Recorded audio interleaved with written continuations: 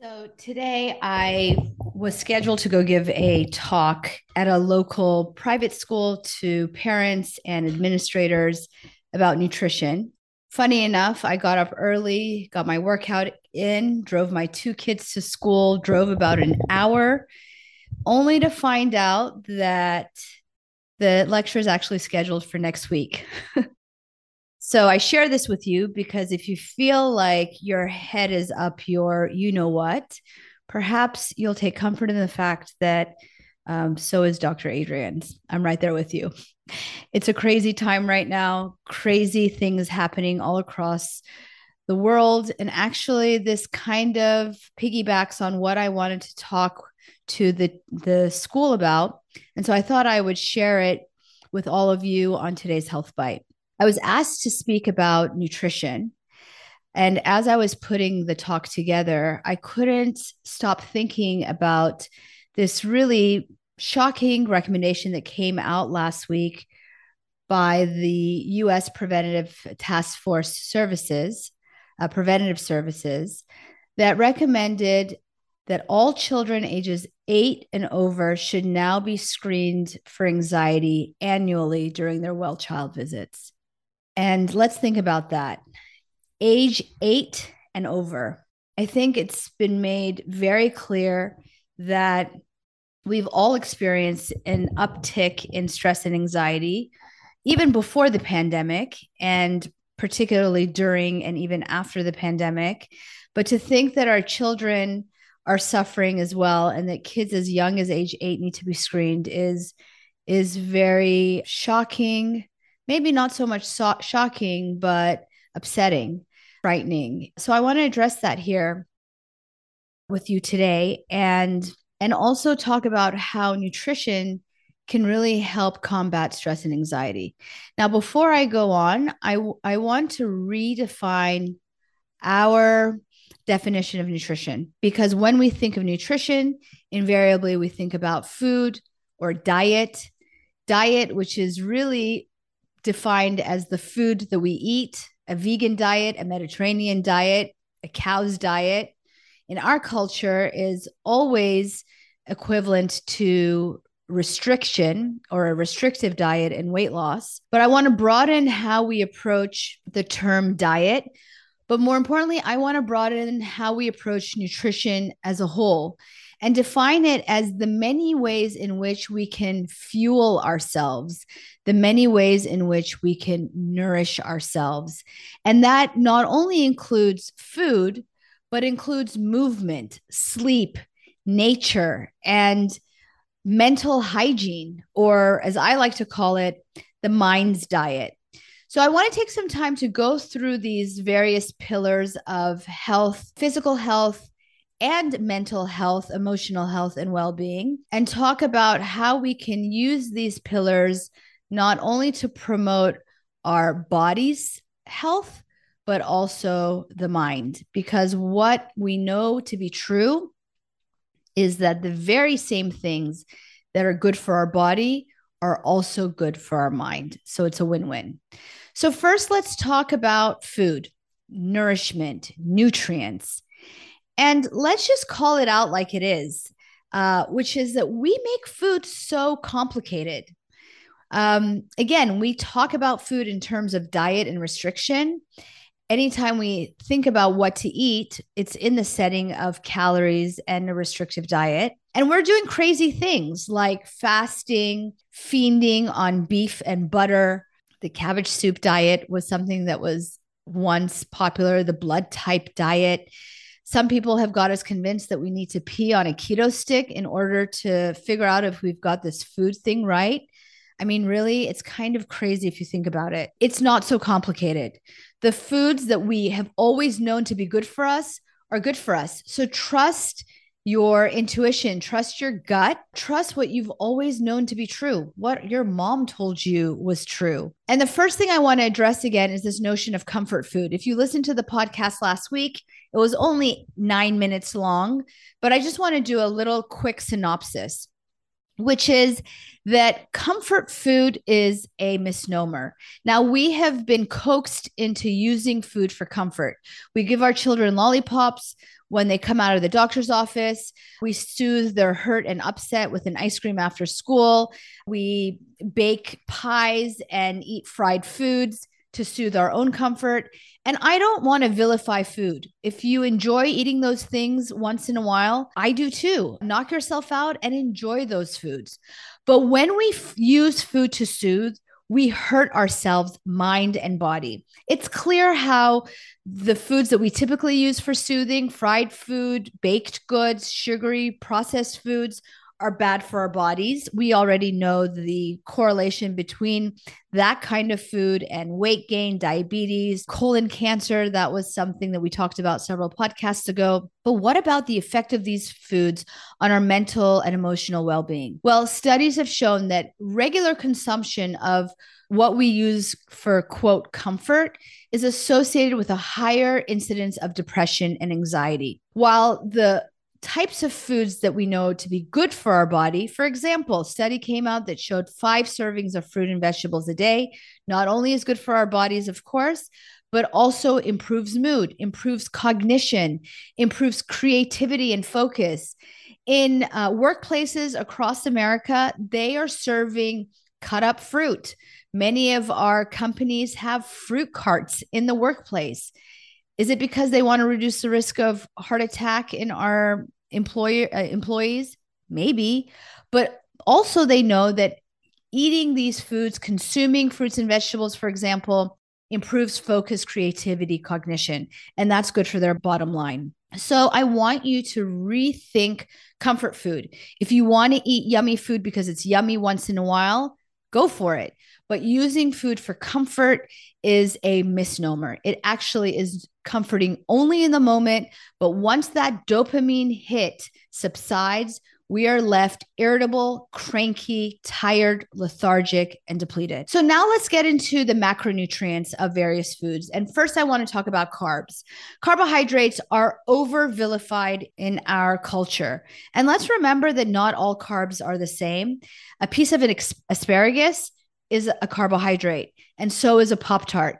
And I think we can all agree that there's a difference between the two. So let's not lump all carbohydrates under the same umbrella, and let's break it down. You've heard, of course, about simple versus complex carbohydrates. Basically, simple means that it's digested simply. It's simplified so that it can be taken up quickly in the gut and into the bloodstream. So simple carbohydrates are those in which very minimal digestion and processing needs to occur in order to take up that carbohydrate or simple sugar into the bloodstream. So what happens when we have simple carbohydrates, like sugary foods, rice, white breads, certain cereals, because that carbohydrate is already simplified, again, it gets rapidly digested, taken up into the bloodstream, and causes a spike in our blood sugar. When the body perceives a rapid spike in blood sugar, it kind of freaks out. It knows that it can't have a lot of sugar kind of hanging around in the bloodstream. It's not good for the organs. It's not good for immunity. It increases our risk of infection. So what does our body do? It sends a signal to the pancreas. Hey there, we got a load of sugar in the bloodstream. I need some insulin stat.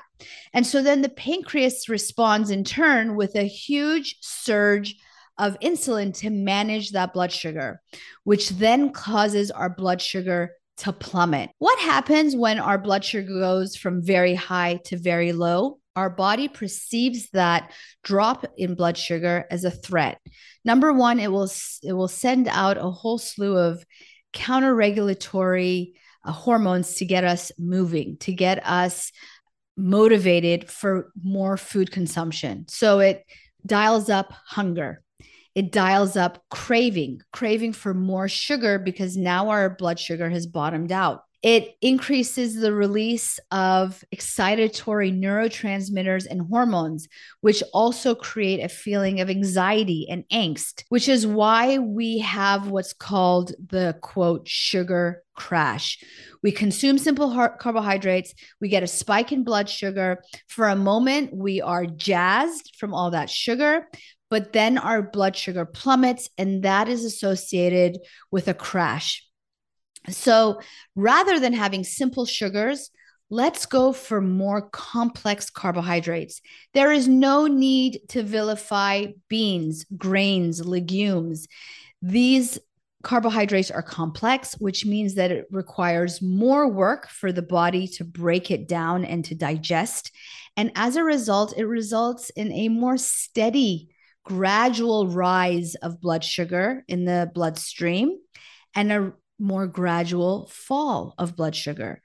This is perceived by the body as sustained energy and does not cause that same knee jerk insulin response, which causes our blood sugar to plummet. So, complex carbohydrates are good carbohydrates.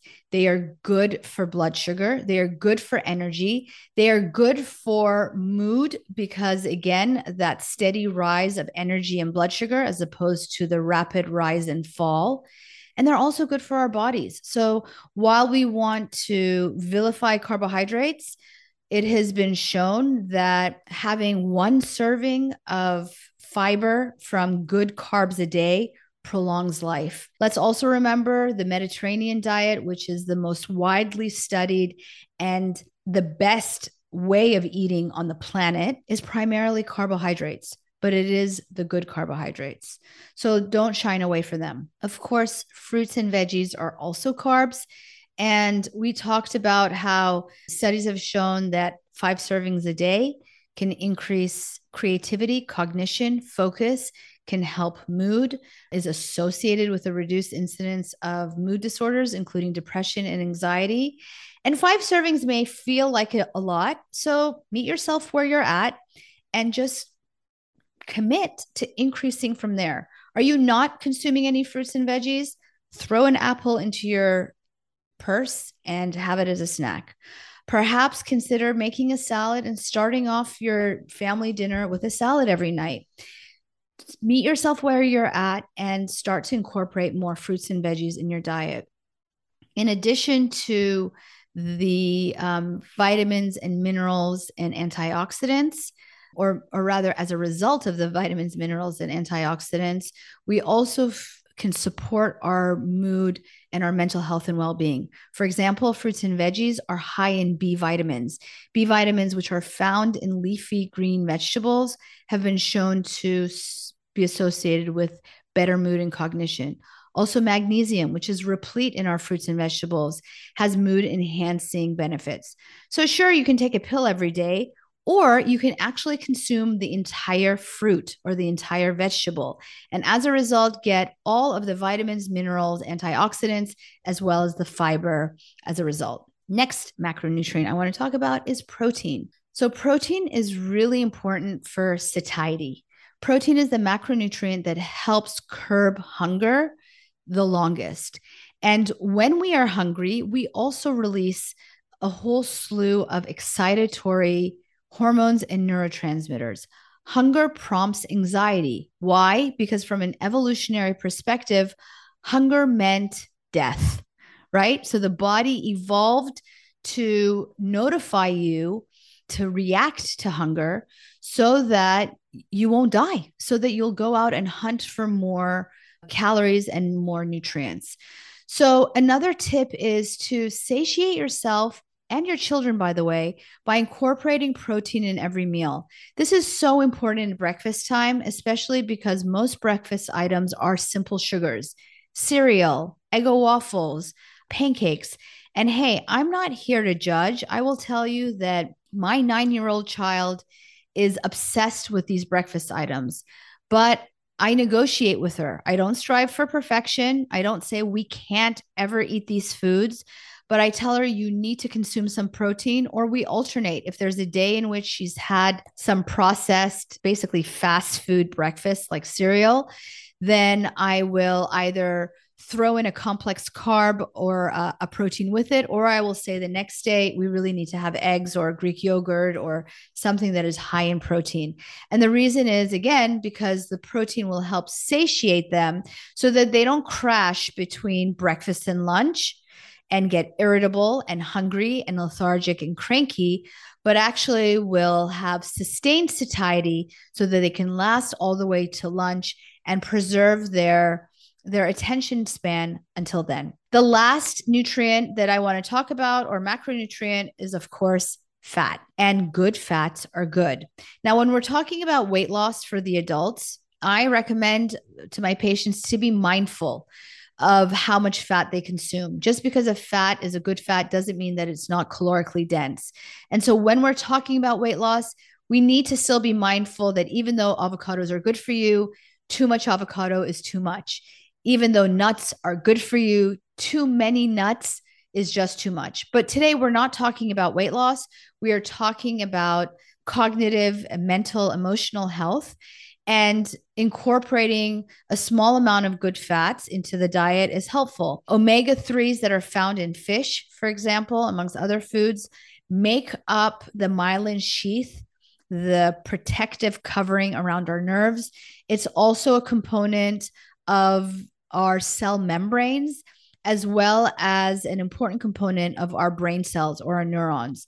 So incorporate good fats, avocados, olive oil, nuts, seeds, but just incorporate them modestly. And then finally, I think we've already talked about this, processed foods as a class, but let's just remind you that processed foods are processed, which means that they are devoid of nutrients. They have been worked on so that all of the vitamins, minerals, fiber, and nutrients have been milled out in the processing.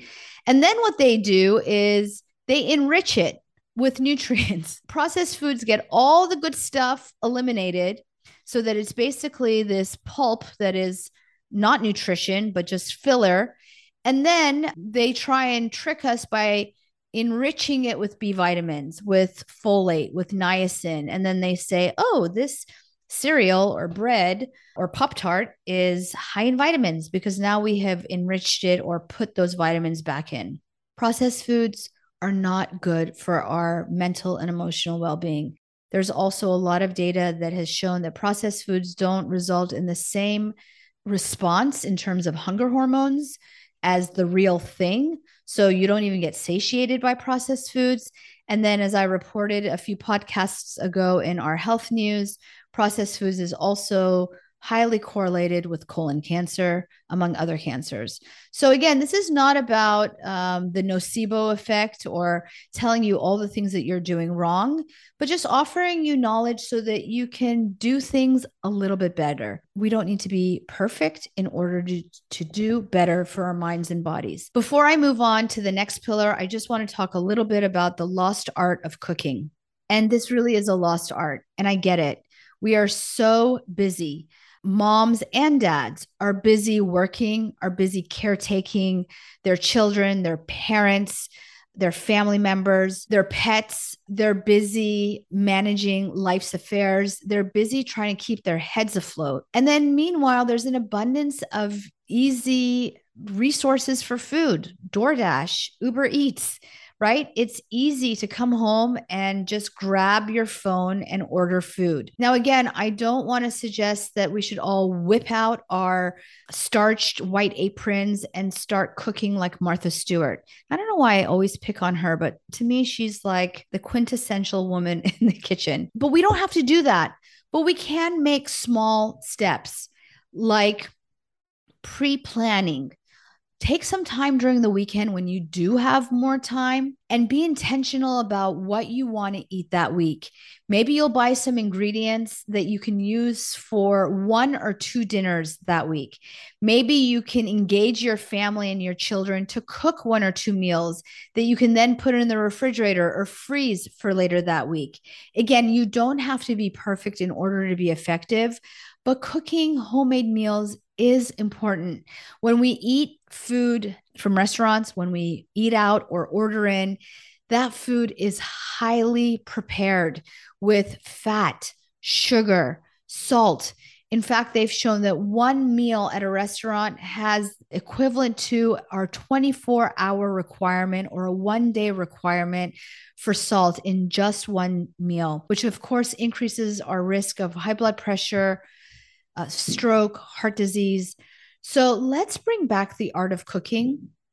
We don't have to be super fancy about it, but let's think about being more intentional about what we eat and how we eat. Pillar number 2 is movement. I don't like to call it exercise because exercise, again, has been married to weight loss, but the benefits of moving your body far outweigh what is good for weight maintenance. We know that moving our body is protective against virtually every disease known to man: heart disease, diabetes, dyslipidemia, blood pressure. Moving your body regularly reduces the risk of numerous cancers, including ovarian, breast cancer, prostate, and colon cancer. It's been associated with reduced dementia, cognitive decline, Alzheimer's disease. And of course, going back to our initial topic here, it reduces the risk of mood disorders, depression, and anxiety. When it comes to our children, the guidelines recommend 60 minutes of physical activity per day. And yet, less than a quarter of our kids get this kind of exercise. Exercise is particularly important for our children because it's been shown to also enhance their self-confidence, improve their mood, help them regulate their bodies, their emotions, and help them relax, and is associated with lower symptoms of depression and anxiety. Physical activity also enhances cognition. Studies have shown that students who are physically active tend to have better grades, better school attendance, reduce behavioral problems, and increase cognitive performance, including doing better on memory tests. There's actually a study that was done on medical students in which they divided med students into 2 groups, gave them a test, and then had group A go sit in a lounge and chit chat, and had group B go out and do some strenuous exercise for 30 minutes, brought them back in and retested them. And it showed that those students who had actually engaged in exercise did better on subsequent testing as compared to the ones who just took a break and relaxed. So this is really hard data, and there's a lot of it out there that shows that when we exercise and move our bodies, we do better cognitively. And for our kids right now, that's so important. I tell my children all the time, don't study longer, don't spend more time studying, study better, be more effective in your studying by bringing in these other tools that help enhance your cognition. And one of those tools is exercise. I also want to point out that there seems to be an extra benefit of vigorous physical activity. So what is vigorous activity? That's the kind of exercise that is hard. It makes you sweat. It makes you pant and huff and puff. It's the kind of exercise that we shine away from because it's just uncomfortable in the moment. But if we can reframe vigorous activity in our mind, let's reframe it from discomfort to a challenge, to, wow, look at what my body is capable of accomplishing, and get the secondary benefit of improving our mood. Because studies show that when we expose our bodies to physical stress and learn how to tolerate that physical stress, we are better able to tolerate emotional and mental stress as well. Exposing ourselves to vigorous physical activity, even if it's just short bouts of activity, helps us and makes us better able to tolerate emotional and psychological distress as well. So try it out. Try out just minutes. It doesn't have to be 60 minutes of running on a treadmill. Start with 5 minutes and see where that takes you. Pillar number 3 is sleep. Even before the pandemic, sleep was deprioritized. Sleep takes a backseat to homework, extracurricular activities, and now time spent on scrolling on the phone. For adults, it's taken a back seat to answering emails and working on our laptop, and also spending time on our screens, watching Netflix or scrolling on our phone on social media. But sleep is really important. It's not just a time to check out. Sleep is a time in which our brain performs critical housekeeping activities. It literally is using that time to remove toxins from our neurons or our brain cells. Sleep is also a time where we consolidate our learning and memory. So, again, when we are counseling our children, work smarter, not harder, right? Don't spend your time staying up all night cramming for an exam and then missing out on the kind of sleep that's necessary to consolidate that learning and memory.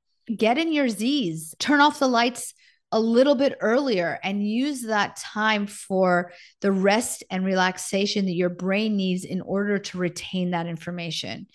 And in fact, the studies again show that sleep and cognition are very closely correlated. We also know that sleep is very important to long-term cognition as well, as sleep deprivation is associated with a higher risk of dementia, cognitive decline, and even Alzheimer's disease. Studies have shown that men who have or who experience sleep deprivation in midlife are more likely to suffer from Alzheimer's disease as elderly adults. And researchers have found the same proteins, the same amyloid proteins that are implicated in Alzheimer's disease are found in the bloodstream of these subjects when they're exposed to sleep deprivation. So let's make sleep a priority. Sleep is my third pillar of health and well-being. Number 4. So I think I shared at the beginning of this podcast that I made the very silly mistake of driving an hour to get to a talk that was scheduled for next week. But the upside was that I had to drive down PCH, which is alongside the ocean. I'm very blessed to live in a place where I am very close to nature. And then had to take Old Topanga Road up into the mountains and drove the windy streets amongst the trees. And as I was driving, I was really mindful actually of how beautiful it was around me and how soothing it was actually to take that drive in nature. And in fact, it has been shown that spending time in green space, so trees and mountainous areas, as well as blue space, which is water, bodies of water, and even the clouds. So essentially, being in nature is associated with improved mood. Being in nature literally will downregulate or dampen our sympathetic nervous system.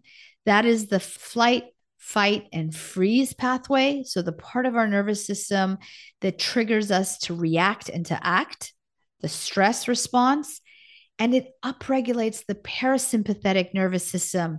So the part of our nervous system that is responsible for rest and relaxation. It has been shown that just being in nature for minutes and even merely watching nature videos. So you don't even have to get into nature, but just watching videos of nature helps reduce heart rate, blood pressure, and skin temperature. These are all metrics that are linked to our nervous system, suggesting once again that being in nature or viewing nature on a screen even will dial back the sympathetic nervous system and dial up the parasympathetic nervous system. It's also been shown in students that exposing them to nature, taking a walk in nature, can enhance cognition and improves test scores.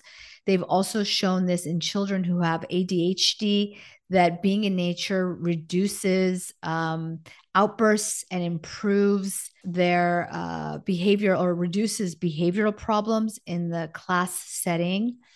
And again, lowers stress and improves mood. So being in nature really has a whole host of cognitive and mental health benefits. So take time to be in nature. It doesn't have to be a whole hour. It doesn't even have to be every day, but Do this with your children. Maybe take the long route home, take the phone out of their hands while you're driving, and ask them to just look outside and view nature. Maybe before bedtime, you have them watch a video with you, a nature video, or even at the least put on nature sounds. I sleep to rain sounds with my daughter every night, and it really has a soothing effect. So, pillar number 4 is nature.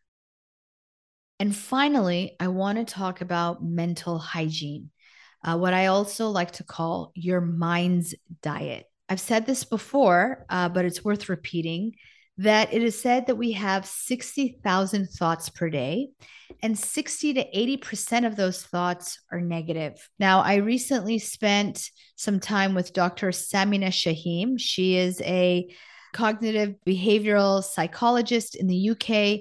She was interviewed on Health Bite probably close to a year ago. You can go back and find that episode. It was wonderful. And I spent some time with her this past week. We did a retreat with her and some 9 other wonderful women, helping teach others how to live a life by design. And one thing I was reminded of was what Dr. Shahim had told me in our podcast, which is that she is, quote, militant about her thoughts. She said, I am militant about what I think. And I thought to myself, wow, that is a really strong statement. And what she meant by that is that we are in control, right? We are the gatekeeper of our thoughts, what we allow in, what we choose to focus and ruminate on. We have power of choice in choosing what kinds of thoughts we want to spend our time with. It's important to first note and point out that thinking, ruminating, it's part of the human condition. In fact, we have evolved to ruminate. Think about it. Our ancestors who lived amongst dangerous animals had to constantly scan the environment for danger in order to stay alive. But we don't live amongst tigers anymore. We live amongst social media and Instagram and, negative people perhaps around us. Sometimes we keep toxic company around us. And sometimes that toxicity comes from ourselves. So we have a mechanism of always scanning, always reviewing, always ruminating. But we can train the mind. We can train ourselves to focus less on the negative and more on the positive. And when I talk about this, my patients will often say, oh, I just can't do that. I just don't know how to do that. This is just how I am. And what I want to say is, this is how we all are. This is the human condition, but that does not mean that we can't do better for ourselves. So, what can be done? Well, there are tips and tricks. The first of which is meditation. And it doesn't have to be a long time spent in meditation in order to achieve benefits.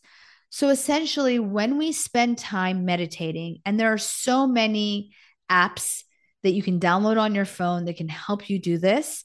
You can also Google YouTube meditation videos and get videos or guided meditations for free. But when we meditate, we literally increase the mass of brain cells in the amygdala. So, the part of the brain that is involved in emotional regulation. Studies have shown that when we engage in meditation consistently over time, that we actually grow more neurons, more brain cells, as shown by functional MRI in that area of the brain that's involved in emotional regulation. So commit to it. And if you think that you can't do meditation, that's precisely the reason why you need to try, because the fact that you can't reel in your mind means that you need to cultivate that skill. Cultivate the skill of refocusing your attention away from the crazy that we all spend our time thinking to moments of pause and clarity. Breathing exercises is another way of doing this. And actually, taking deep breaths not only has been shown to help refocus the mind, but also refocus the body, as we also will reduce sympathetic drive when we engage in deep breathing exercises. I also have some great podcasts on breathing, including a interview with Caroline Gamble. She is the health breathing guru for Thrive Global, Ariana Huffington's conglomerate. And in that podcast, she gives us some very specific and structured tips on how to breathe healthfully and mindfully. So, breathing is another way that we can help master our mind. The final tip I want to offer is realigning our thoughts and our negative thinking. And what I mean by that is reframing negative thoughts. So whenever you think about something negative, or our children say something negative, like, I'm too stupid, I'm too incapable, I can never do that, I'm not fit enough, I'm not smart enough, I'm not whatever enough, we can help our children reframe that thought. Really? Is it really true that you are not X enough? Or is it that you slipped up, or you made a mistake, or you haven't practiced enough, or you haven't been trained enough? Let's help our children reframe negative thoughts. And in doing so, also adopt a growth mindset, which is we don't have to be and cannot be perfect ever. But really, we can't expect ourselves to be perfect before we even try. So often we send this message to our children that if you don't get it the first shot, or they pick up the message somewhere along the line, that if they can't do something right away, then they just can't do it. Negative thinking. When the truth is that we can cultivate skills when we engage in a growth mindset. And actually, children who believe in a growth mindset as opposed to a fixed mindset, that means a mindset that teaches them that they can grow, evolve, and do better, as opposed to a fixed mindset like, oh, I am smart from the get go. The kids that can adopt a growth mindset fare much better in the long run in terms of academic and other kinds of success, as compared to those children who've always just been taught that they're smart. Because at some point, they will outlive their natural smarts. Whereas the growing child, the growing mindset will never outdo their smarts, because they know that they are always involved in the process of growing, of evolving, of massaging, of doing better. So let's cultivate mental hygiene in our children and in ourselves, by the way, by adopting some of the tools like breathing exercises and mindfulness and meditation, and by reframing our negative thoughts, by adopting a growth mindset and managing perfectionism. And I want to end with this, which is this is not about making ourselves feel bad.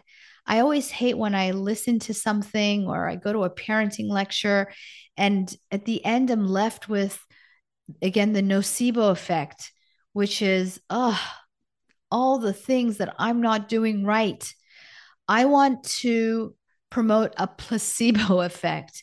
And I want to promote the fact that small changes really have big impact. Our bodies and our minds have this kind of deep intelligence that want us to do well. Our body and our minds want us to be better, to do better. And that's why it responds to small changes. When it comes to weight loss, for example, take a patient who is 100 pounds overweight, who has out of control diabetes. Get them to lose 10, 15 pounds, and blood sugar comes down. That is really profound. That means that we don't have to be perfect. We don't have to have normal, quote, normal weight or BMI, which is often um, promoted out there in order to do better for our bodies. Small changes have tremendous impact. So I want you to think back to this podcast when we're done. Think about the 5 pillars: food, movement, sleep, nature, and mental hygiene. And write down one take home message in each category, one small thing that you can commit to changing and making big impact in your life. I really hope that this podcast was helpful for you. Honestly, sharing this information with you was helpful for me as well. If you love it and you think it is of benefit, please share this podcast with one person that you love. You can also go to dradrianudim.com and sign up for my newsletter. If you prefer to get information in written form, you can get these tips via newsletter every week. I hope you have an amazing week. Go out there and do something great for yourself. And I look forward to seeing you here again, same time, same place next week on Health Bite. Have a great week. And until then,